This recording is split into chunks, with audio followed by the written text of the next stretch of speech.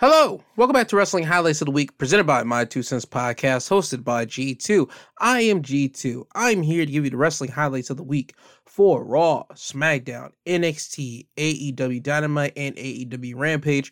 There will be no Impact Wrestling results this week because they are doing a spoof of 80s wrestling, so I will not be covering that.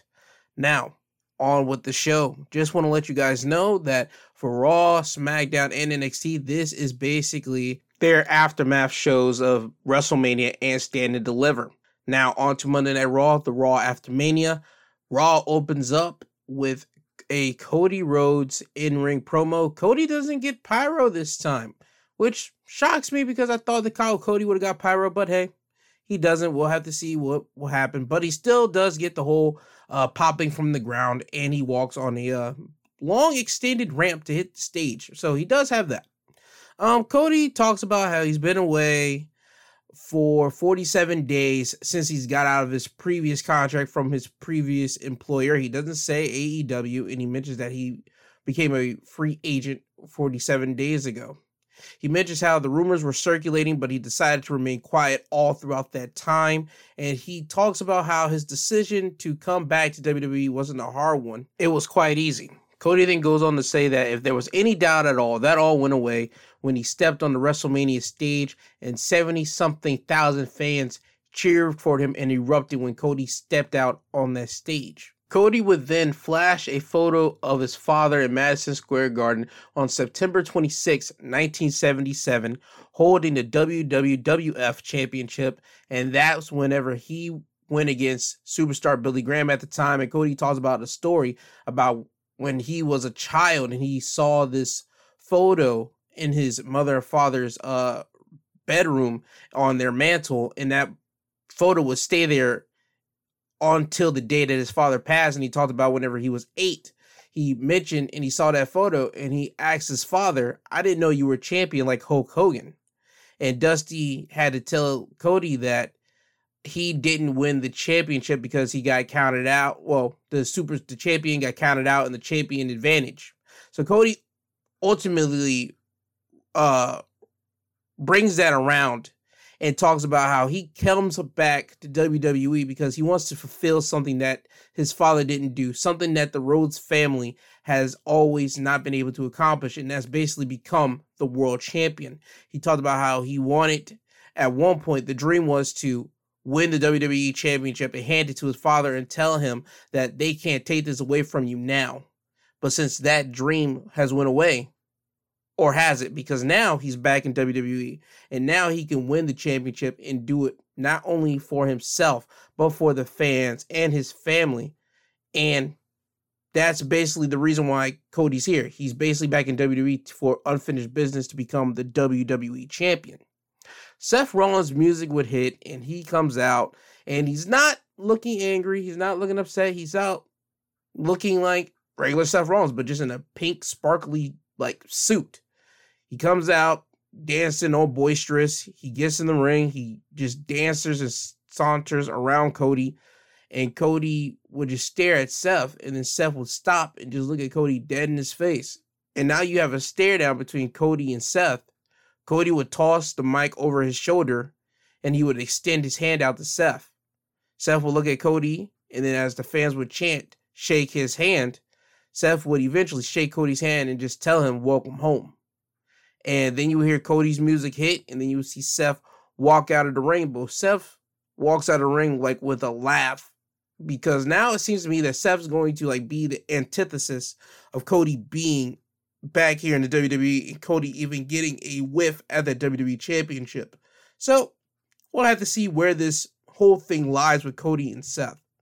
After this, we have our first match of the night is Sasha Banks and Naomi going against Liv Morgan and Rhea Ripley. Naomi and Sasha Banks would win the match by pinfall when Naomi and Sasha would hit their tag finish and assisted Codebreaker on Liv Morgan for the win.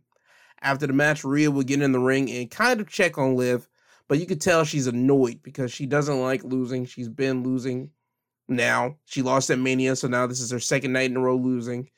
And once Liv would get up, she tried to tap Rhea on the shoulder, but Rhea just walked away from her and then out of the ring into the back. And as Rhea was walking up the ramp, you would hear Kevin Owens' music hit, and here comes Kevin Owens come walking down to the ring, and now it's time for a Kevin Owens promo.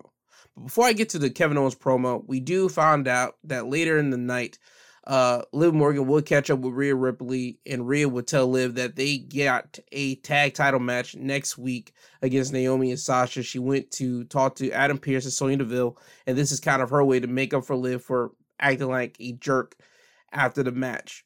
I just want to let everybody know we're going to get Rhea's going to backstab Liv next week if they don't win. Rhea is up to the point that she's tired of always losing and just being the happy-go-lucky chick. I guarantee you, if they don't win the titles next week, she's beating up on Liv Morgan. Anyway, now to the Kevin Owens promo. Kevin Owens comes out and he would admit that he made a mistake in telling Austin his plan at Mania by sucking him in to challenge him to a match, a no-holds-barred match at Mania, and Austin would beat him. Kevin Owens would make an excuse to say that his back was hurting, that he had a bad back, and that's the reason that he lost. He ends up blaming the WWE fans because he didn't want to disappoint them and let them down by not showing up at Mania. He could have just went home because he had a bad back. He could have just not show up, but he put on a show for the fans, and he blames them for basically him losing and him having a bad back. Kevin Owens would say that the loss should be stricken from the record books, and as soon as he says this, we hear some funny music in the arena, and then it would flash over to the Titantron and it would say Ezekiel. Now, I thought this was Ezekiel Jackson.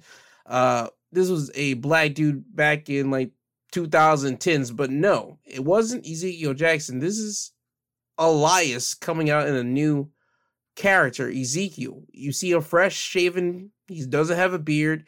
He comes out with like regular wrestling gear. He doesn't wear the jeans, the t-shirt, the bandanas, and everything. No, he comes out in regular wrestling gear. He saunters down to the ring. Kevin Owens will look at him and he would say, Elias, where have you been and why are you out here interrupting me? Ezekiel would say that he isn't Elias, but he is Elias's younger brother. Kevin Owens and the fans and everybody at home, including myself, was like saying, are you serious? Kevin Owens would tell him to stop lying because he hates liars. Ezekiel would say to him, you must hate yourself because you ended up lying to Stone Cold and you got stunned for it.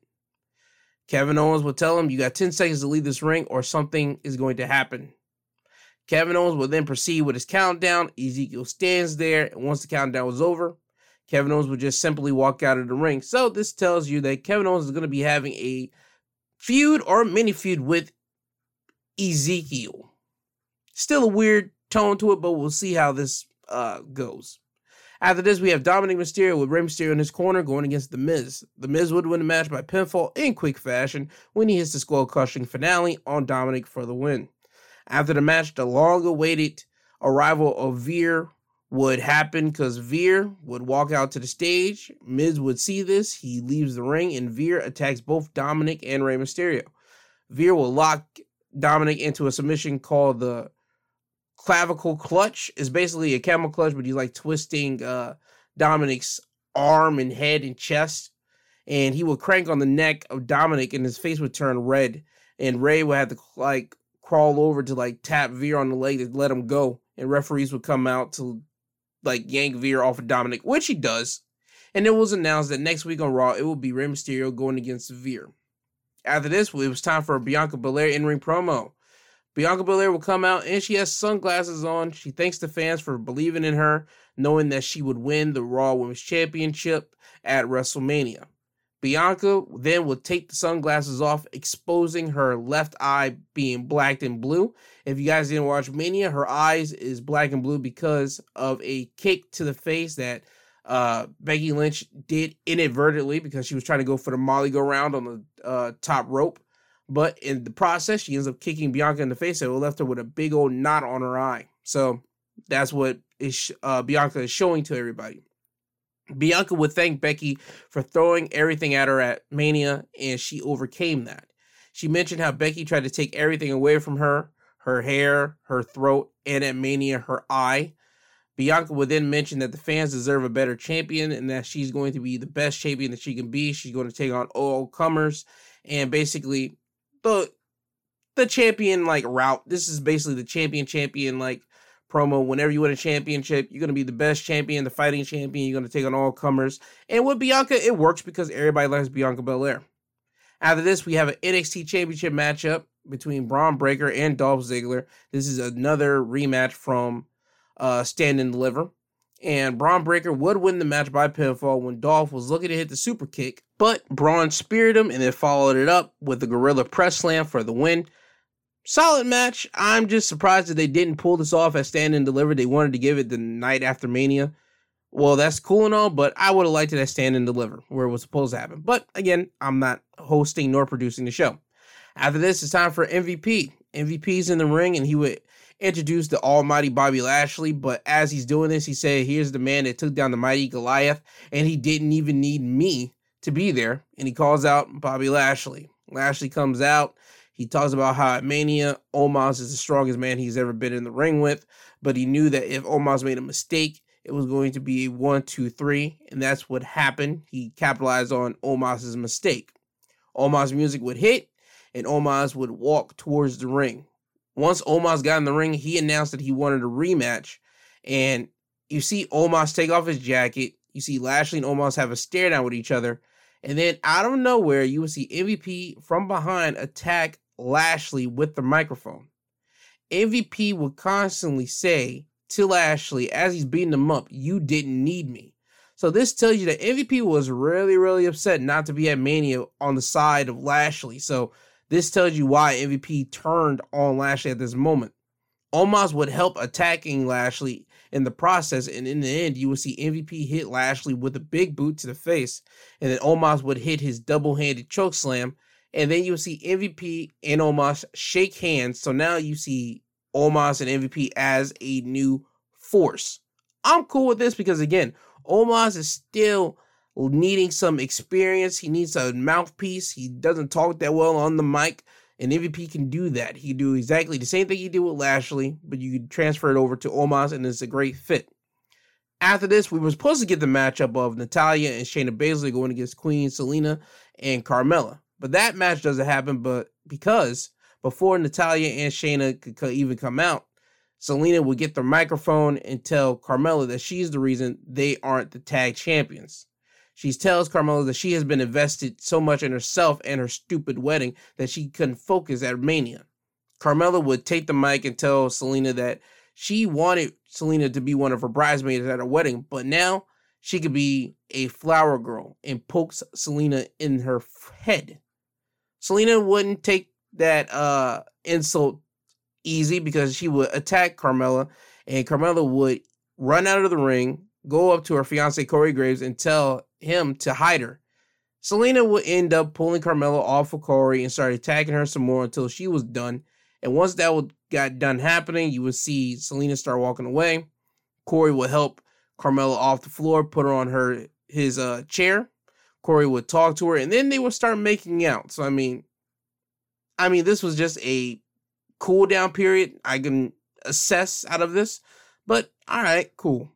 After this, we had a 6-man tag match. RK Bro and Finn Balor going against the Usos and Austin Theory. Theory would pick up the win for his team by pinfall when Theory would hit Finn Balor with the A-Town down for the win. So this tells you that Austin Theory is next in line for the United States Championship, and you can tell that's exactly where they're trying to place Austin Theory now with Finn. After this, now it's time for Edge to come out and have his promo segment. Edge mentions that he did say that AJ would meet his Judgment Day at WrestleMania, but he didn't expect Damian Priest to be out there. Edge would say that if you think about it, it isn't hard to understand why he came out there. Edge says, like himself, Damian tried to be a role model for you sheep and repress his true self, but now Damian will be the punishment for everybody, and Edge would call out Damian Priest. Priest would come out to the ring, shake Edge's hands. Edge will ask him what about his message got to him. Priest would say that Edge has always been one of those guys that he looked up to, and that just like Edge, he used to care about what these people think, but now he has taken back the power and control back into his hands, and he ends up pledging his allegiance to Edge. Edge would then switch up his focus to talking about AJ Styles. Edge mentions how he wanted the pit bull from AJ Styles, and he got that. But the one thing that AJ needs to understand about pit bulls is that they lack intellect. And Edge knows AJ is going to be coming after him. And he tells AJ that he needs to think about his family. He needs to think about his wife and think about his children. AJ will come out to the ring. He will be met by Priest at the ramp, but AJ would take care of Priest by throwing him over the barricade. And once he got done taking care of Priest, AJ would then get in the ring and then meet Edge there and mount on top of Edge and start punching him. AJ would then get Edge and throw him into the ring post 2 times before going outside of the ring and grabbing 2 steel chairs. Edge would be in the ring and AJ would put Edge's head on one of the chairs and he ends up grabbing the other chair. And before he can even hit the concerto, Damian Priest would run into the ring and attack AJ. Priest will have AJ in the corner and start punching him and punching him and punching him until Edge will shout over to Priest. And Priest would end up holding AJ in the middle of the ring as Edge and Damian Priest hit a spear/leg sweep on AJ. Edge would then lay AJ's head on the chair, hand another chair over to Priest so he could do a concerto. But before he could do that, you would see referees and backstage officials come running out to the ring before any more damage could be done. And then you would see Damian Priest and Edge leave out of the ring. And it was announced that AJ will be going against Damian Priest next week on Monday Night Raw. I'm going to say this right now, that Edge and Damian Priest, like, formation is a good thing, but that spear and leg sweep combination, that ain't going to work. They got to figure out something else. I understand this was probably a spur of the moment thing, but they got to figure out another move for them to use. After this, we will have the Street Profits going against Alpha Academy in a Texas Tornado matchup. The Street Profits will win that match by pinfall when Montez Ford would hit a frog splash on Chad Gable through a table for the win. Now it's time for the main event segment of the night of Monday Night Raw. It is the Bloodline with Paul Heyman making their way to the ring so Roman could address his WWE universe, his island, if you will. Roman would grab a mic, and before he even goes into his whole thing, he says, I know what you guys want, but before we do that, I'm going to switch it up. And he tells Paul Heyman to read off the list of accolades of the Bloodline. The single longest reigning tag team champions in the history of SmackDown, the Usos. The largest box office receipts in the history of SummerSlam. Who was in the main event? Roman Reigns. The largest box office receipts in the history of Survivor Series. Who was in the main event? Roman Reigns. The first billion-dollar grossing year in the history of sports entertainment. Who was on top as the main star all 365 days of that year? Roman Reigns. The single biggest, largest grossing box office in the history of the Royal Rumble. Who was on top? Roman Reigns. The largest crowds in the history of WrestleMania weekend. 58% increase on Peacock from last year. And the largest grossing commerce facilitator in the history of WrestleMania. Who was on top? Roman Reigns. Ladies and gentlemen, I give to you your tribal chief, the head of the table, the single biggest star in sports entertainment, undisputed, Roman Reigns.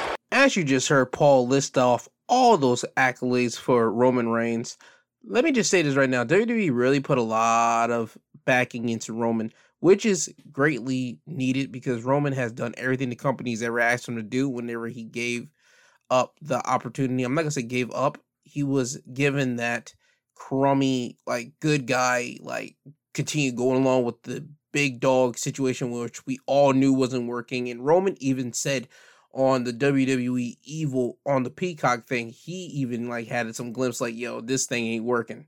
But he continued to go along with the path. And once this whole COVID thing happened in 2020, he came back and he took the control into his hands. And he's been doing this whole tribal chief thing. WWE had no other choice because the fans were rocking with it, and this is what we always been wanting. So one, I want to say thank you to Roman for doing that, and two, thank you for WWE for doing that, because guess what? When you do something that we like and you actually follow on as hard as you guys have been doing with the Roman Reigns Tribal Chief thing, this is the type of stuff that you ended up with. Big box office attractions, Roman Reigns for some SummerSlam, Survivor Series, Royal Rumble, the $1 billion grossing year. I guarantee that whole lot of that came from his t-shirts, a lot of them, probably, and just a whole lot of other things. But again, this will happen when you rock with what the fans want, and especially you go hard and heavy with something that's working, especially the Roman Reigns character. But anyway, back to Roman and Paul. Roman would then take the mic away from Paul Heyman, and Roman talks about how he is the true last needle mover, and that's because he's operating on God mode. And he talks about how he is a man of his word because he said that he would smash Brock at Mania and become the unified Universal World Champion, and that's what he did. And he says that most men would hang their caps on that, but not him, because he's never content and he's constantly progressing. And he will let the rest of the world know what his plans are when he gets to SmackDown. But until then, Dallas, Texas, acknowledge me. And that's how Raw after Mania ends. Now off to NXT. NXT opens up with a in-ring promo from the new NXT champion, Braun Breaker. Braun will talk about his weekend. He talked about how he inducted the Steiner brothers, his father and uncle, into the Hall of Fame. He talked about losing at Stand and Deliver, and then attending WrestleMania, seeing Bianca Belair, Becky Lynch, Kevin Owens, and Stone Cold Steve Austin. And on that day, Braun had two things that went to his mind. One day he's going to main event WrestleMania, and two, that he wasn't going to leave Dallas without the NXT Championship. So that's the reason why he went to Raw and challenged Dolph for the NXT title and beat him, and now he's the new NXT champion. Out walks Imperium, Gunther, Marcel Bartel, and Fabian Aichner. Marcel Bartel and Fabian Aichner are in the ring with Gunther as Gunther has the mic. Gunther tells Braun that nobody cares about your weekend and that he only cares about the championship that he has around his shoulder, because having that championship means that you are the best. And you aren't the best until you beat the ring general, Gunther. Braun tells him he's a little banged up, but sure, you'll get your match tonight. So they have their stare down, and Marcel and Fabian are now on the outside of the ring standing there, and then out walks the Creed brothers. They get up to Marcel and Fabian. They start having a little throwing punches situation. They throw him inside the ring. Now Gunther and Braun are now out of the ring, and now you get the Creed brothers going against Imperium, and now it gets turned into a tag match. So we now have the Creed brothers going against Imperium. The Creed brothers would win the match by pinfall. When late in the match, Fabian would leave Marcel in the ring by himself with the Creed brothers, and the Creed brothers were able to hit their tag move, a powerbomb turned into a torture rack slam. Then Julius would hit his clothesline on Marcel for the win.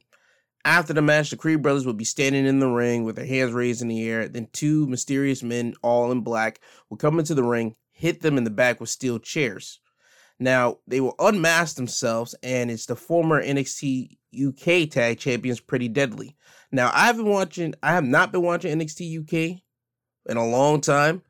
So Pretty Deadly's pretty new to me. I'll look them up a little bit more, and I'll hopefully have more knowledge about them next week. Anyway, after this, Cameron Grimes in-ring promo. Cameron Grimes is out here as the new NXT North American champion. Cameron talks about making good on his promise to his dad to become a champion, and how his father is looking down on him, smiling. Cameron will talk about how his father gave his blood, sweat, and tears to this business, and how he raised Cameron up as a single parent. Cameron would then mention that he busted his butt for 3 years in WWE to prove that he was worthy of being a champion, and now that he isn't going to be a complacent champion. He's going to go against the best that they got.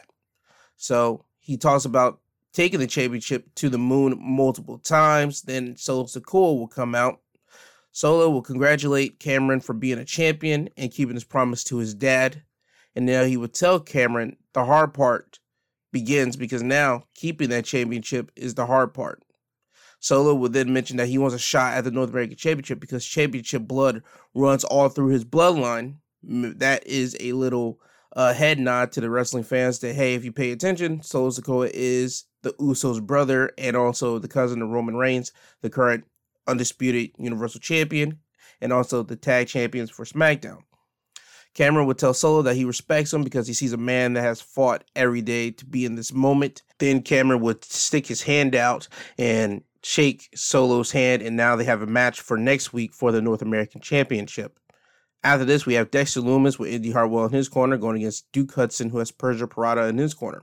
The match went in the countout when both Dexter and Duke were on the outside of the ring, and Duke had Dexter's arms in the middle of a ring post as he tries to throw Dexter into the ring post, but Indy would grab Dexter's pants to make sure he wouldn't be pulled anywhere, and then you would see Persia seeing Indy do this. She would grab Duke's tights to help him with momentum, so now we have a back and forth situation, and as this is going on, the referee was counting both men out. He starts counting, and in the end, both ladies would lose their grip on their man's, tights and or pants, and then fall to the ground, and both of the men will hit the ring post at the exact same time. Once that happens, both men are now laid out on the ground. The referee is now at the count of 8, and the ladies try to get their men back into the ring, but to no avail, as the ref hit the 10 count, and the match ends in a ring out. Now, next match, NXT Women's Tag Team Championship matchup. It is Gigi Dolan and JC Jane of Toxic Attraction going against the champions, Dakota Kai and Raquel Gonzalez. This is a rematch from Stand and Deliver, their kickoff show. Gigi and JC would win this match by pinfall. When Gigi and JC were in control of the match, Wendy Choo would try to come out and distract them the exact same way she did at Stand and Deliver, but instead, this time, Mandy Rose would attack Wendy from behind. Raquel would have Gigi up in the Chicona Bomb, but as she has Gigi in the air, Mandy would get on the ring apron to distract the referee. This allowed JC to chop block Raquel, and then this would allow Gigi and JC to hit the Toxic Shock on Raquel to win the match. It was later announced that next week on NXT, it will be Mandy Rose going against Dakota Kai for the NXT Women's Championship. Then we will have our Made Man segment for Tony D'Angelo, which was hosted by AJ Galante. This segment was taken out of a mafia movie and the movies and the series like The Sopranos. You know how somebody becomes a made man, they have the ceremony. The only thing they didn't do in this thing is cut your finger or something. They implied it already on the paper that you have your blood on this paper, you swear to keep the oath, and if you don't, may your soul burn in hell, whatever. AJ ends up giving Tony his made man ring. Now Tony's supposed to be the Don of NXT. Let's see how far this takes it, because later in the program, you will see AJ and Tony D'Angelo on the outside of the NXT building, and then you see Legado del Fantasma run up on him, and Santos will congratulate Tony for becoming a made man and tell him that, hey, I know what it's like to become the boss, but let me give you a little piece of advice. You keep your business out of Legado's business, and everything will be fine. So it seems to me that Legado and Tony D'Angelo is going to be on the collision path for them to go against each other. I didn't have that on my card, but I'm not mad at it. But we shall see what happens later. After this, we get the match of Nikita Lyons going against Lash Legend. Nikita would win the match by pinfall when she hits Lash with the spinning kick to the head and then the jumping split on Lash for the win. So hopefully this will dead this rivalry between the two ladies. And then after this, it's time for the main event of NXT, the NXT Championship matchup between Braun Breaker and Gunther. Braun would win the match by pinfall when he was able to hit Gunther with the Gorilla Press Power Slam for the win. Braun took everything that Gunther could throw at him in this matchup. He took the sleeper hold, he took all the chops, he took a power bomb, and even a big body splash from the top. That wouldn't put Braun away at all. So congratulations to Braun. He had a nice, strong, week. Saturday, losing to Dolph. Monday, winning the title from Dolph on Monday Night Raw, the night after WrestleMania. And then the following night, going to Florida, defending against Gunther. So like I said, he had a nice little week.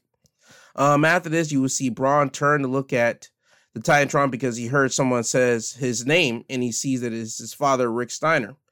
Rick tells his son that he's proud of him. And then you see a look of worry on Rick's face because as the camera zooms out, you see Rick's tied to a chair and he's inside of a shark cage.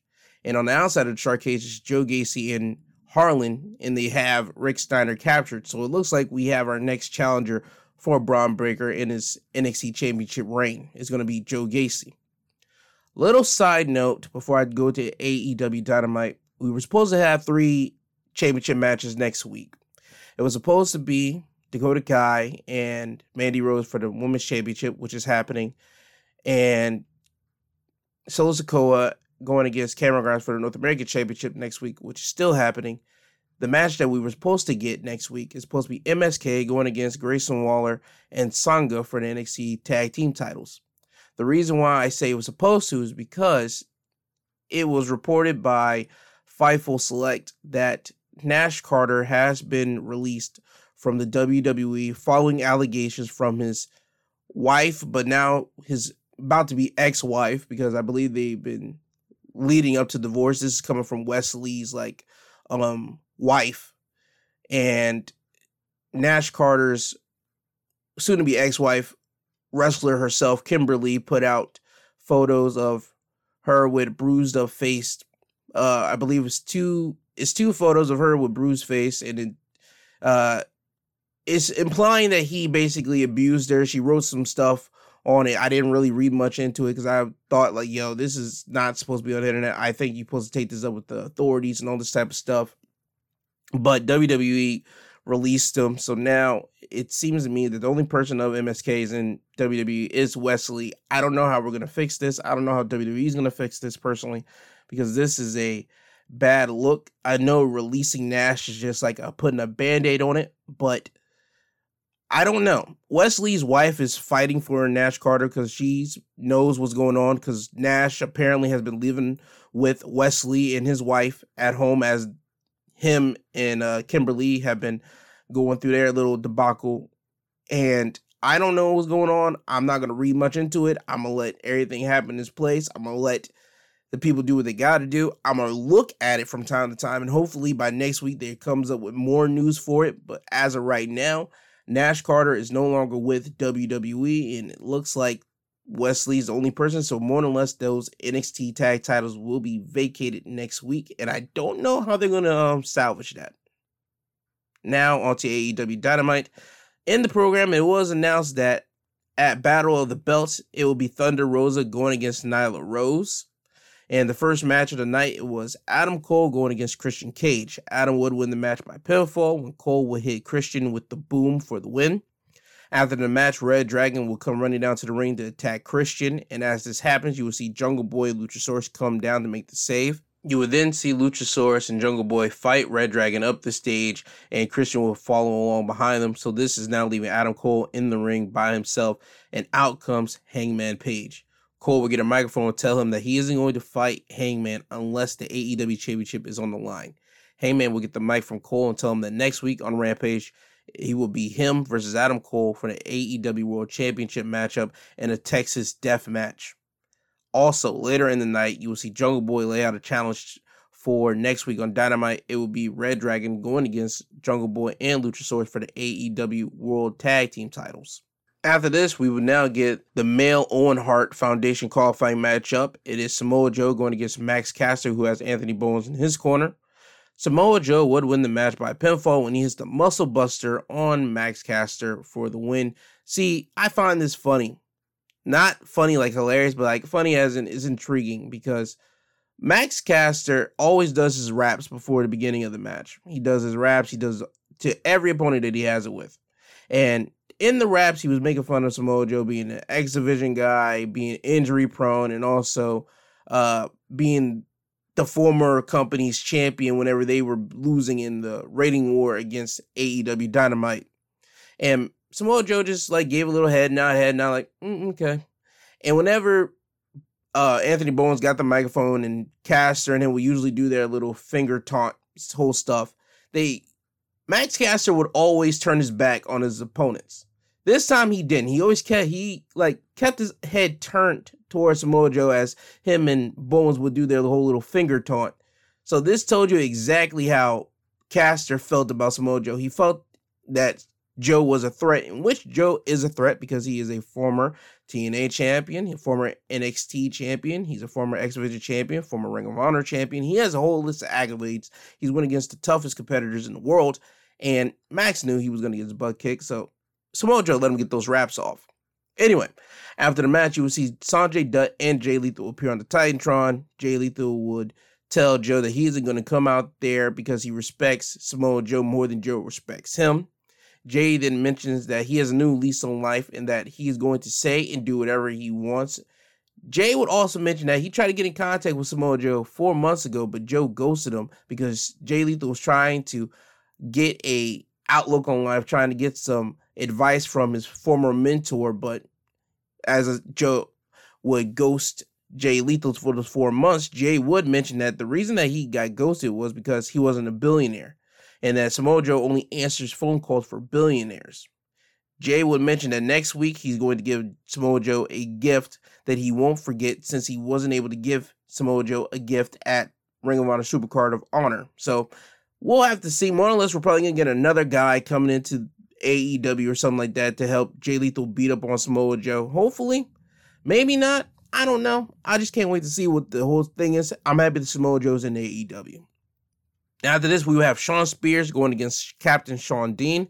MJF was on commentary for this matchup. Shawn Dean would get the win by pinfall when Shawn Spears had Dean on his shoulders looking to hit the Death Valley driver, but he looked up on the Titantron, he looked up at the screen because he heard a commotion, and on the screen it was showing Wardlow making his way through the arena, destroying security guards left and right as he makes his way towards the ring. He ends up kicking through the barricade. He walks close to the ring, but then 3 big old bodyguards get up on Wardlow and try to escort him out like he did last week. And then you would see Shawn Spears try to hit the Death Valley driver, but Shawn Dean would get off of Spears' shoulder, roll up Spears for the win. So now Captain Shawn Dean has 2 wins over 2 guys in the Pinnacle. MJF, thanks to the DQ by CM Punk, and now over Shawn Spears, thanks to a distraction from Wardlow. After the match, MJF would get in the ring to try to calm down Spears, but Spears is upset because Wardlow is messing with him right now. And this is going to end one way. MJF finally going to call Wardlow out and beat up on Wardlow and have something devastating happen to Wardlow, because Wardlow can't always be busting through these buildings and just wreak havoc.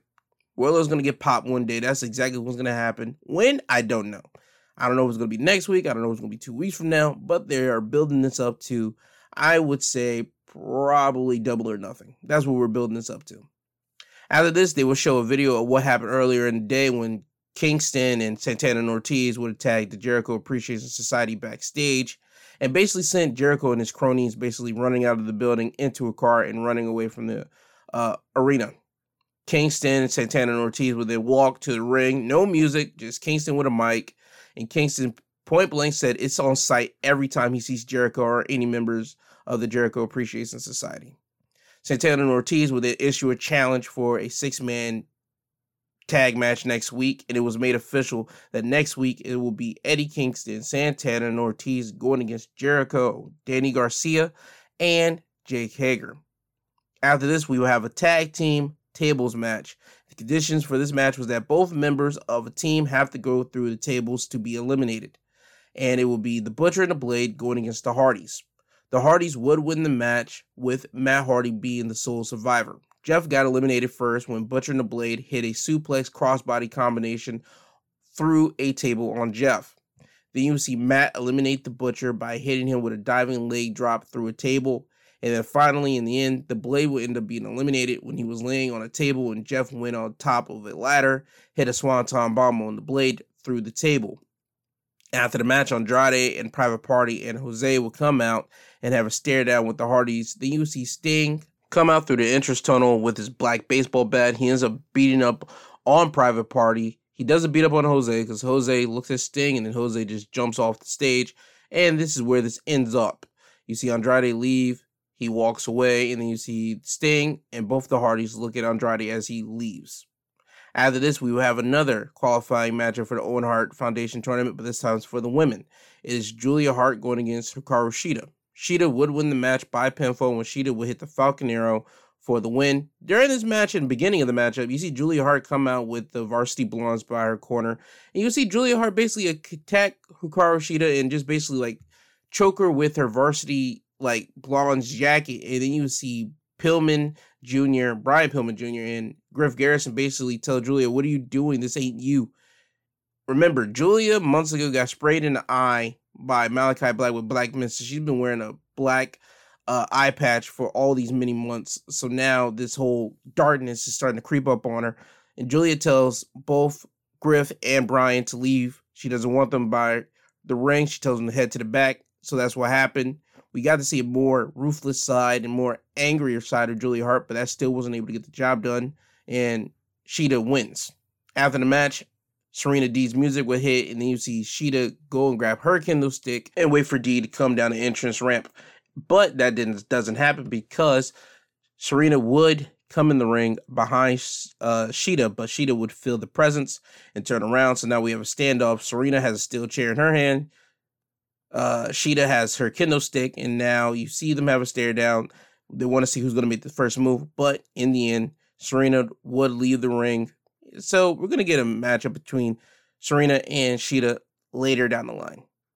After this, we get a backstage interview with Sir Swerve Strickland. Swerve would mention that he was at the Grammys to support a friend that produced on the Donda album and how his friend won 2 Grammys. Swerve talked about how last week on Rampage, both him and Keith Lee were laid out by Powerhouse Hobbs and Starks, but he will handle that later.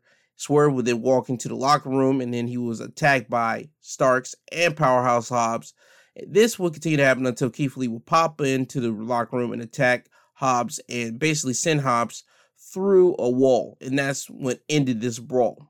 Now it's time for the main event, the tag team championship matchup between the Young Bucks and FTR for the AAA and Ring of Honor tag team championships. FTR would win the match by pinfall when they hit the BTE trigger, then followed it up with the Big Rig for the win. This was a good tag team matchup. You know what the FTR can do. You know what the Young Bucks can do. We've already seen them wrestle one time at Full Gear in 2020. I believe that this match is better because FTR was able to play like the good guys in this thing. The Young Bucks work good as a bad guy tag team. Both of them work good as bad guys tag teams. But just in front of this crowd, the crowd was chanting for FTR throughout this whole matchup.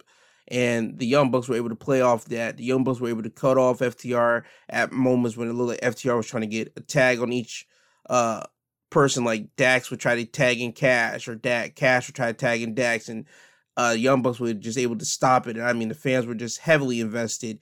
And you saw the Young Bucks hit the Big Rig on, I believe it was Cash, and that doesn't end it. You see them hit the BTE trigger. That doesn't end it. They try to go for the Meltzer driver, but Dax would get in the ring and grab Nick Jackson in the air and basically hit a slingshot powerbomb. And then you see Cash flip over and hit the tombstone on Matt Jackson, which led to the BTE trigger and then the Big Rig. Again, great tag team match. If you have enough time in your schedule for today or tomorrow on Sunday, go and watch AEW Dynamite just for the tag match alone. It was a great match. I highly recommend it. AEW Dynamite, great show.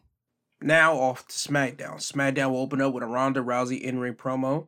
They will play it back, her match with Charlotte at WrestleMania, where it showed that she tapped out Charlotte, but the referee was knocked out at that time, and they would end up showing Charlotte big booting Ronda, and then Charlotte getting the win.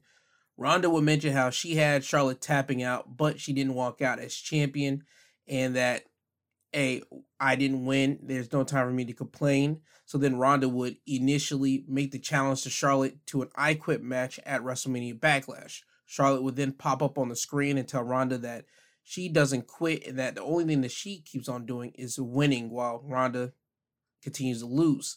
Charlotte would then question the baddest woman on the planet moniker and tell Ronda that she can't win when it matters and declines the I Quit match. Charlotte would then tell Ronda that she needs to get to the back of the line. Ronda would then tell Charlotte that one way or another, this match will happen. And when it does, Charlotte will be screaming when Ronda turns Charlotte's arms backwards. So Ronda's going to do everything in her power to try to get this I Quit match at WrestleMania Backlash. After this, we will have the in-ring debut of Butch, better known as Pete Dunne, on SmackDown, with Ridge Holland and Sheamus in his corner going against Xavier Woods, who had Kofi Kingston in his corner. Xavier will win the match by pinfall when Xavier will lock Butch into the small package, which he now calls the Backwoods, and pins him for the win.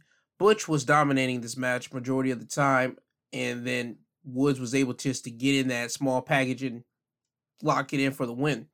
After the match, as Xavier and Kofi were on the stage, you see Butch in the ring. He just upset, and Sheamus and Ridge get in there trying to calm him down, but Butch attacks both Sheamus and Ridge like he's throwing a temper tantrum, and Sheamus has to grab him up and say, yo, what are you doing? And then you see Butch like get on the top rope, and he just sits there, and he just really sits there like a child in a timeout position. It's weird to me. I understand what they're trying to go here, like with Pete Dunne with his Butch character being like the uncontrollable wild card of him, like the scrappy dude to like your Scooby-Doo mystery gang situation. But again, I would just like them to change his name to Dunne, because then I'll be like, all right, cool. But still, even then, this doesn't even work for the Pete Dunne character. So I can understand why we would just separate the two from Pete Dunne to this Butch. But still, the whole presentation of Pete Dunne and this new character format, I don't necessarily agree with it. Also, they dropped the King Woods thing. They're just calling Xavier Woods, not King Woods anymore. They're keeping Selena Vega as Queen Selena, but they just dropped the whole King Woods thing before Woods could even like get a whole year in with the whole crown. That's disappointing to me, but okay. After this, we will have Sami Zayn in the outside of the men's locker room talking to Adam Pearce. He told Pearce, how could you allow Johnny Knoxville to use all those guys and all these weapons against me at WrestleMania? Pearce had told him that was the match that you wanted, a no-holds-barred match. Sami said, yeah, I said no holds barred, anything goes, but not everybody goes. Are you kidding me? Sami will talk about how he's feeling disrespected and that he's the laughingstock of WWE right now, and that he wants to wrestle the next guy that comes out of that locker room because he wants to get his respect back. Pearce says, you want to wrestle the next guy to come out of that locker room? Sami says, yep. So the next guy that walks out of that locker room was Drew McIntyre. Drew looks at both of the men and he says, evening. And then he walks away, and you see Sami and Adam Pearce look at each other. Pearce has a smile on his face because he knows what's about to happen. Sami tries to back walk and say, you know what, I'll go against the next guy that comes out of that room. And Pearce tells him point blank, nope, that was out of your mouth, Sami. You said the first guy that comes out, and that's the match that's going to happen. You and Drew McIntyre will happen tonight. So after this, we will go back to the stage, the entrance, and Ludwig Kaiser will be out here, formerly known as NXT's Marcel Bartel of Imperium, and he's out here to introduce Gunther to the WWE universe, and Gunther will have a match against a guy named Joe Alonzo, basically a local talent in Texas. Gunther will beat him by pinfall when he power bombs him for the win. This was basically your squash match of the night. I don't understand something. Marcel Bartel was called Marcel Bartel on NXT legit a couple days ago, and now you change him on SmackDown to Ludwig Kaiser. I don't understand it. At least with Walter coming over from NXT UK to NXT, you changed it from Walter to Gunther, but I believe he was on Walter for like a week, and then you changed him to Gunther the next week on NXT. Cool. You didn't do that with Marcel on NXT. You changed him when it gets to the main roster. Again, I'm not liking these whole main roster name changes that they got. Matter of fact, a whole lot of these name changes are garbage to me. But I let Gunther slide because, all right, cool. Gunther is still like a one-word name like Walter. You can get by with that. Ludwig Kaiser, nah. Marcel Bartel should still been his name. And Butch, I always will go with the name Dunne. If you were at least going to change it, you should have changed it to Dunne. Or you just should have kept Pete Dunne as it is. But again, it is what it is. It's WWE here. After this, we go backstage, and now Raquel Gonzalez is now known as Raquel Rodriguez because she's now on the SmackDown main roster. She had an interview, and then Los Lotharios would come in and try to kiss her on the cheek, but she told him, nah, I'm here to win. I'm here to dominate. I'm not here to get kissed and pecked on. So Raquel Rodriguez is now on SmackDown. I at least can say Raquel Rodriguez is not bad. I just wish it was still with the Gonzalez, but it's still in the Hispanic family, so it's not atrocious as the rest of the name flips. After this, you would get Happy Corbin and Madcap Moss having a happy talk segment in the ring. Corbin's out here looking sad and deflated while Moss is all happy and elated because Moss won his Andre the Giant Memorial Battle Royal on SmackDown while Corbin having the loss to Drew at Mania. Corbin talks about how he has been reflecting this entire week as he was on his yacht, and he realized that there's only one man to blame for his loss to Drew McIntyre at Mania, and he blames Madcap Moss. He blames Madcap because he got on the ring apron and he tried to make the show all about himself. Moss tried to say, hey man, I was only trying to help you. I got too into it. I'm sorry. And you could see that the fans are chanting for Moss, and that's getting under Corbin's skin. And Moss is just there soaking in this like cheers, and you see him like smiling with a thumbs up in the air. Corbin would tell Moss point blank, you gotten too big for your suspenders, and that you need to remember where you come from. You're here to tell me jokes. So Corbin tells Moss to tell him a joke. Moss does it. He tells two like jokes. Corbin doesn't laugh at none of them. You hear Pat McAfee and Michael Cole at least laugh at him. And then Corbin tells him point blank, you need to tell me a joke like your job depends on it, because it does. Moss then will tell him, what do you call a man that treats his friends like trash and dresses like he's going to a funeral for Tommy Bahama? It's Happy Corbin. You see Moss laughing. You see the fans at least a little bit laughing. You'll hear Corbin there with a snarl on his face. You'll see Pat McAfee and Michael Cole laughing. Corbin would attack Moss from behind, start beating him up, but then Moss would turn it around and beat up on Corbin. Eventually, Moss would clothesline Corbin out of the ring. So now the friendship and partnership between Madcap Moss and Corbin has dissolved, and you can tell where this rivalry is going. Madcap and Corbin are the next to go head-to-head against each other. After this, we will have Drew McIntyre going against Sami Zayn. Drew McIntyre will win the match by countout when Drew has Sami lined up for the Claymore kick.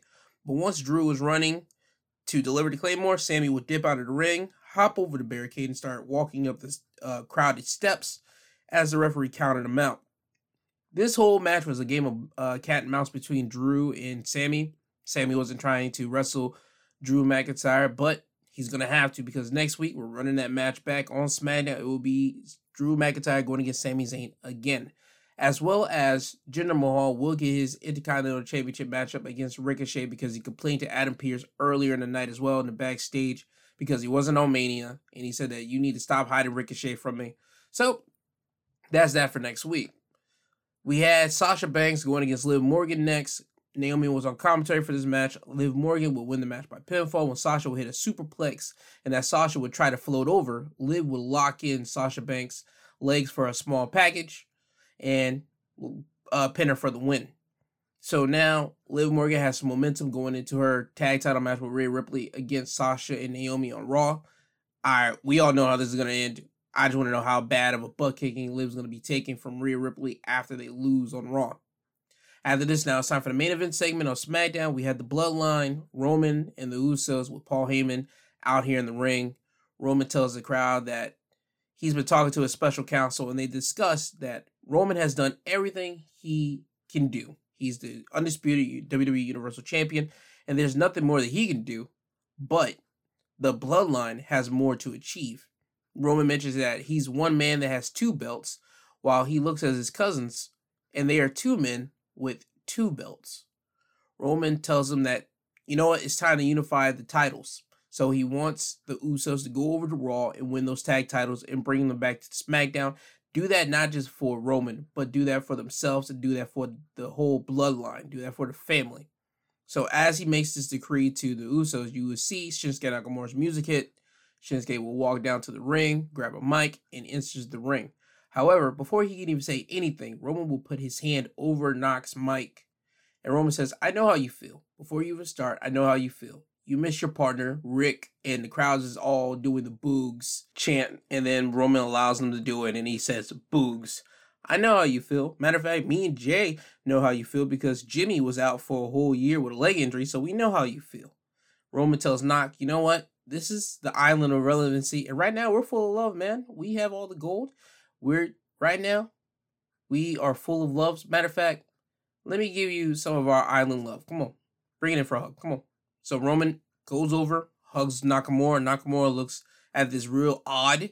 And once Roman lets go and he walks away a couple steps, the Usos would double super kick Nakamura in the face and knocking him out. And this is how SmackDown will ends, with Roman telling the Usos to go to SmackDown. No, not SmackDown. Go to Raw and win the Raw Tag Team titles. And the Usos said, okay, they're going over to Raw this week. So it looks like on Raw, we're getting a Raw Tag Team title match of RK Bro going against the Usos.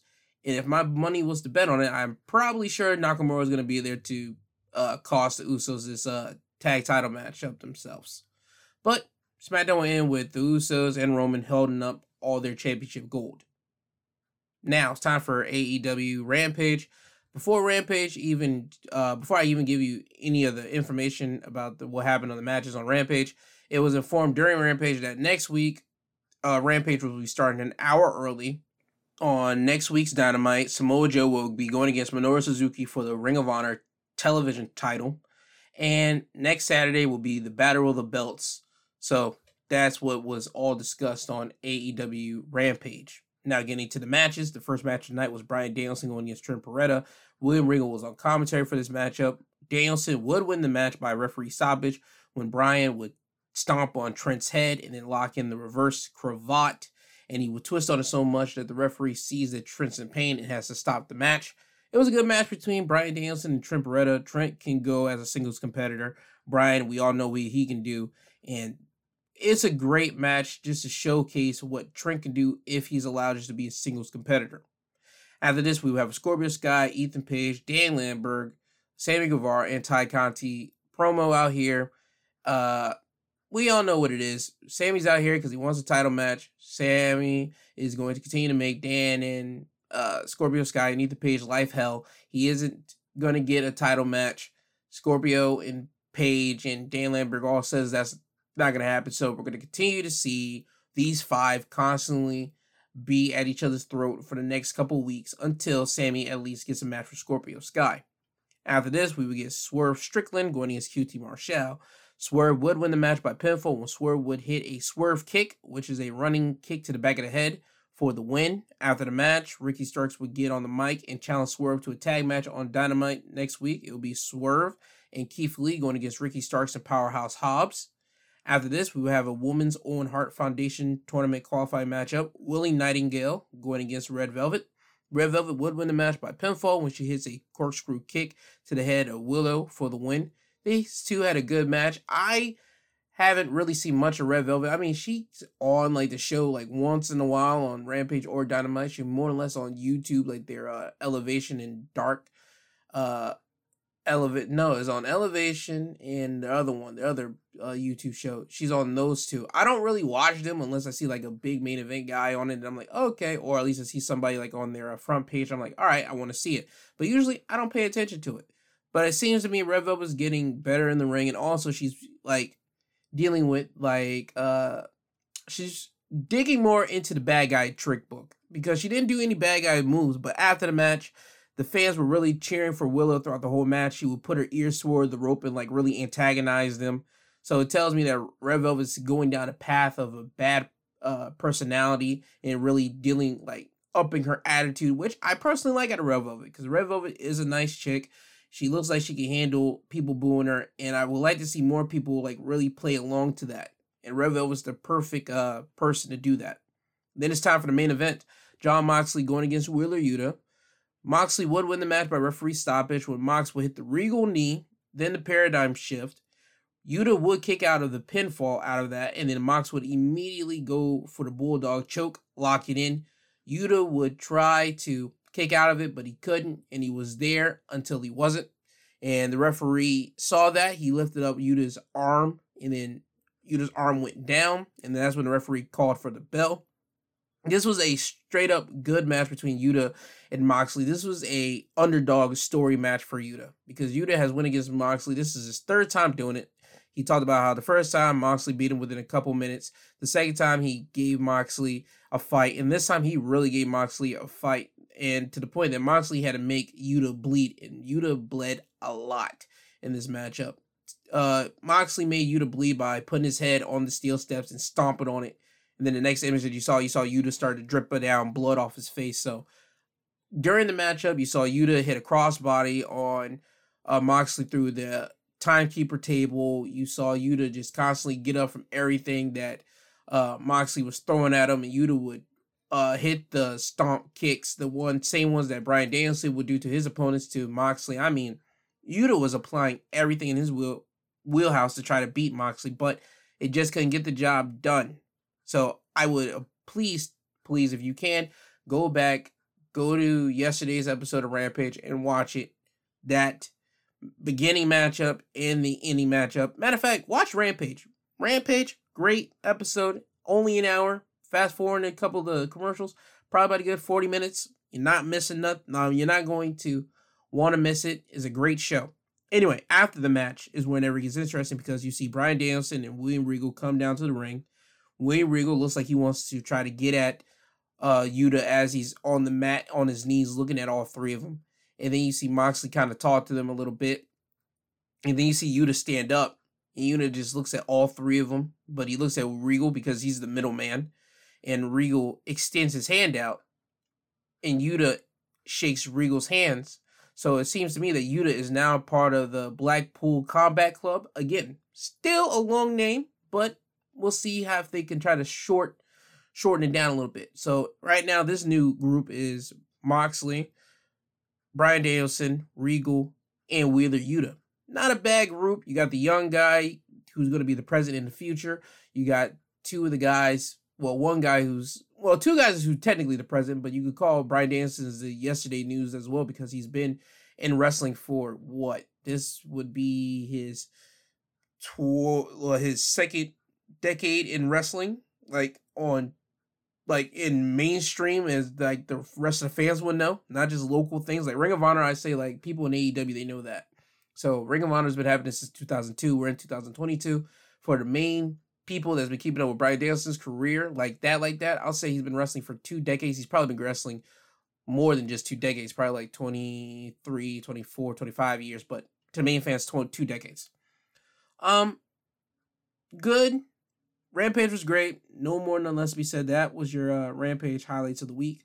I do also want to give kudos to Rampage. Well, not Rampage, but AEW for now, because it seems to me now they're starting to put some of these storylines that are on Rampage on the main show now, because Keith Lee and Swerve and Powerhouse and Ricky Starks seemed like they were only for Rampage, and I talked about it, I believe, either last week or 2 weeks ago, how they need to be on the main show. They don't always need to be on Rampage. They need to be on the main show, and it seems to me we're starting to at least get a little bit of that next week on Dynamite.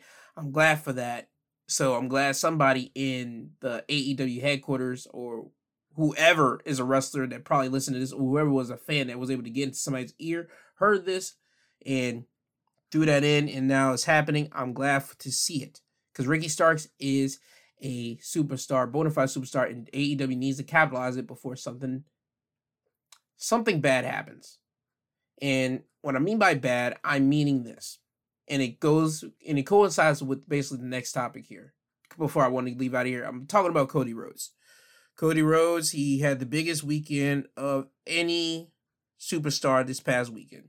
I believe he even had a bigger weekend than Roman Reigns, to be honest with you. Roman probably was like the second biggest thing that talked about throughout that WrestleMania weekend, besides Cody showing up on WWE and what that means for the future. Cody had an interview with Ariel Helwani, and he talked to the media press, but I believe what I'm about to tell you came from the Ariel Helwani sit-down interview that he had, and he explained that, I had a good run in AEW, I had my time, I had a good time over there. I wish nothing but success to all of them. I have no bad feelings towards AEW and all that good stuff. And he kind of got into it a little bit about why he left. He talked about how he didn't always want to be the gatekeeper, to be the guy that people has to go into and be your first program with in AEW to see if you can hang. He didn't want to do that. He didn't want to be like a 13-time TNT champion. He says even though the TNT title in the lineage still would have been cool, but he didn't want to do that. He just felt like there was nothing more that he can do. And certain fans might say, well, you got Samoa Joe, you got these new crop of talent in there, you got CM Punk, you got all these guys you could have worked with. Cody just didn't want to do that. He was feeling that, yep, my time was up and I'm done. There's nothing for me to do over here at this moment. Maybe after his WWE contract's done, maybe he might go back to AEW. Maybe. But we shall see when that happens. But in the Ariel Helwani interview, Ariel questioned him and said, since you're like the first big name to cross over from the forbidden door from AEW to WWE, has anybody been contacting you, and have you been giving anybody some type of advice about that? Cody straight up just said, listen, I only can give anybody advice the best thing I can give them, and they can do about it what they want to do. And Ariel asked him, do you see anybody from that roster that might be the next guys coming over? Cody says, you know what? I think I know who the people are that might be coming over. And he mentioned how AEW is kind of like punk rock, while WWE isn't punk rock. And when you look at the AEW format and the way that it's listed, AEW is punk rock. Punk rock is unfiltered. They get to go out there, get wild and get crazy and all that type of stuff. That's what AEW does. You're able to get wild, crazy. You're able to just wrestle out there, while WWE is a formatted situation. This is the story that we want to tell. This is how we're going to do it. Whether people cry and complain about it, this is how we're going to do it until somebody gets injured. And then after that, then we pivot. That's what it is. And for me, I see Ricky Starks leaving AEW because he is more of a WWE talent than an AEW talent to me, the way his star power and his charisma is. Because again, if AEW doesn't treat him that way, I guarantee you, since Ricky Starks is close friends with Cody, he's more or less going to go over to WWE to taste what the water is over there just to see if he likes it. MJF is another one. MJF is good in AEW, and he'll be a big megastar in WWE. The only thing that worries with me with MJF, if he does try to transition over to WWE, is will he be able to still be that prick MJF that's able to really cross that line and cross that boundary the way that he's able to do it in AEW? I don't think he's able to get off a whole lot of dead punchline jokes the way that he was whenever he had that little small feud with Brian Pillman, the way he had to stomp on the mat and say, who am I kidding? And yelling at the mat instead of looking into the sky, like insinuating that Brian Pillman Sr. Was in hell. See, that's what I'm saying. MJF, he can work in WWE, but I just feel like his character will be a little bit more soft. Not soft, but like they will like water it down a little bit. It's not that MJF can't make it work, but you wouldn't get that raw, unfiltered MJF the way that you get in AEW. So that's my only like critique to it if MJF does go over to WWE. Those two really peaked out to me as guys that I see like really being the guys that like jumping over. But again, Cody left. It's a good thing. I wish people don't hate on Cody for that. I know I've seen people complain about, oh my God, why did Cody leave? He's going to be treated like da-da-da. Listen, Vince is paying him big bucks. Vince is not going to crap on what his investment is with Cody. Because especially you let Cody go out there, the first segment of Monday Night Raw, you could have gave that to Roman, but you gave it to Cody to let Cody talk and mention what he's here for, to become world champion. That tells you that they had plans for Cody to be world champion somewhere down the line. It's all up to basically Cody to keep that momentum, and it's all up to WWE as well as a company and as a brand to keep Cody being Cody. You can't try to whitewash Cody. Everybody's seen Cody with the blonde hair, and now the American Nightmare, like his whole presentation from AEW has basically been transformed over here to WWE. You can't try to whitewash that down. You got to keep it the exact same presentation, the exact same everything, and let Cody be Cody. Don't try to give him a script. He already talked about the first writer that he sees. He's going to basically just bluntly lie to their face and be like, yeah, that's cool. And he's going to go out there and do his own thing because he has to bat for himself because he can't read off a script for nobody else. He has to basically go out, and if it works, it works. If it don't, it don't work.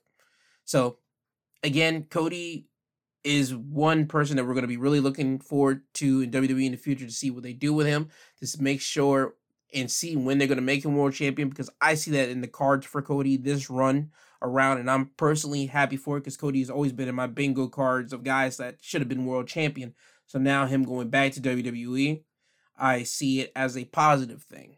Now, with that all being said, let me get you guys out of here and give you my social media tags. On Twitter, you can find me at My2Podcast. Instagram, My2CentsPodcast G2. My email is my2centspod@yahoo.com. Remember, you can always email me whether you're happy, sad. If you feel that I got something wrong with the wrestling news, you can email me there. If you want to just talk to somebody, I am here. My email is always available and I'm always around. Trust me, I check my emails every single day. I want to thank Apple Podcasts, Google Podcasts, Podbean, Audible, and Amazon Music for allowing me to do what I do. Again, I haven't got no complaints, so I'm happy for people to be digging what I'm throwing out here, and I'm just happy for that. I hope you guys listen to my episode tomorrow. Well, Sunday, tomorrow, is going to be called Read the Room. Again, it's going to be an update on Will Smith. I'm going to give you updates on the Ukraine situation over there. And I'm going to talk about a murder that happened last Sunday. But again, you guys should be tuning into that Sunday episode. I hope you guys do. If not, I'll see you guys next week on Wrestling Highlights of the Week. I do love you all. I want you guys to have a great Saturday. Please be careful out here on these roads. People are dangerous. But again, this has been Wrestling Highlights of the Week, presented by My Two Cents Podcast, hosted by G2. He is I, and I am him. I love you all. Have a great Saturday. And Kanye, if you please, and if you can, take these people home. I'm tired, you tired, Jesus wept.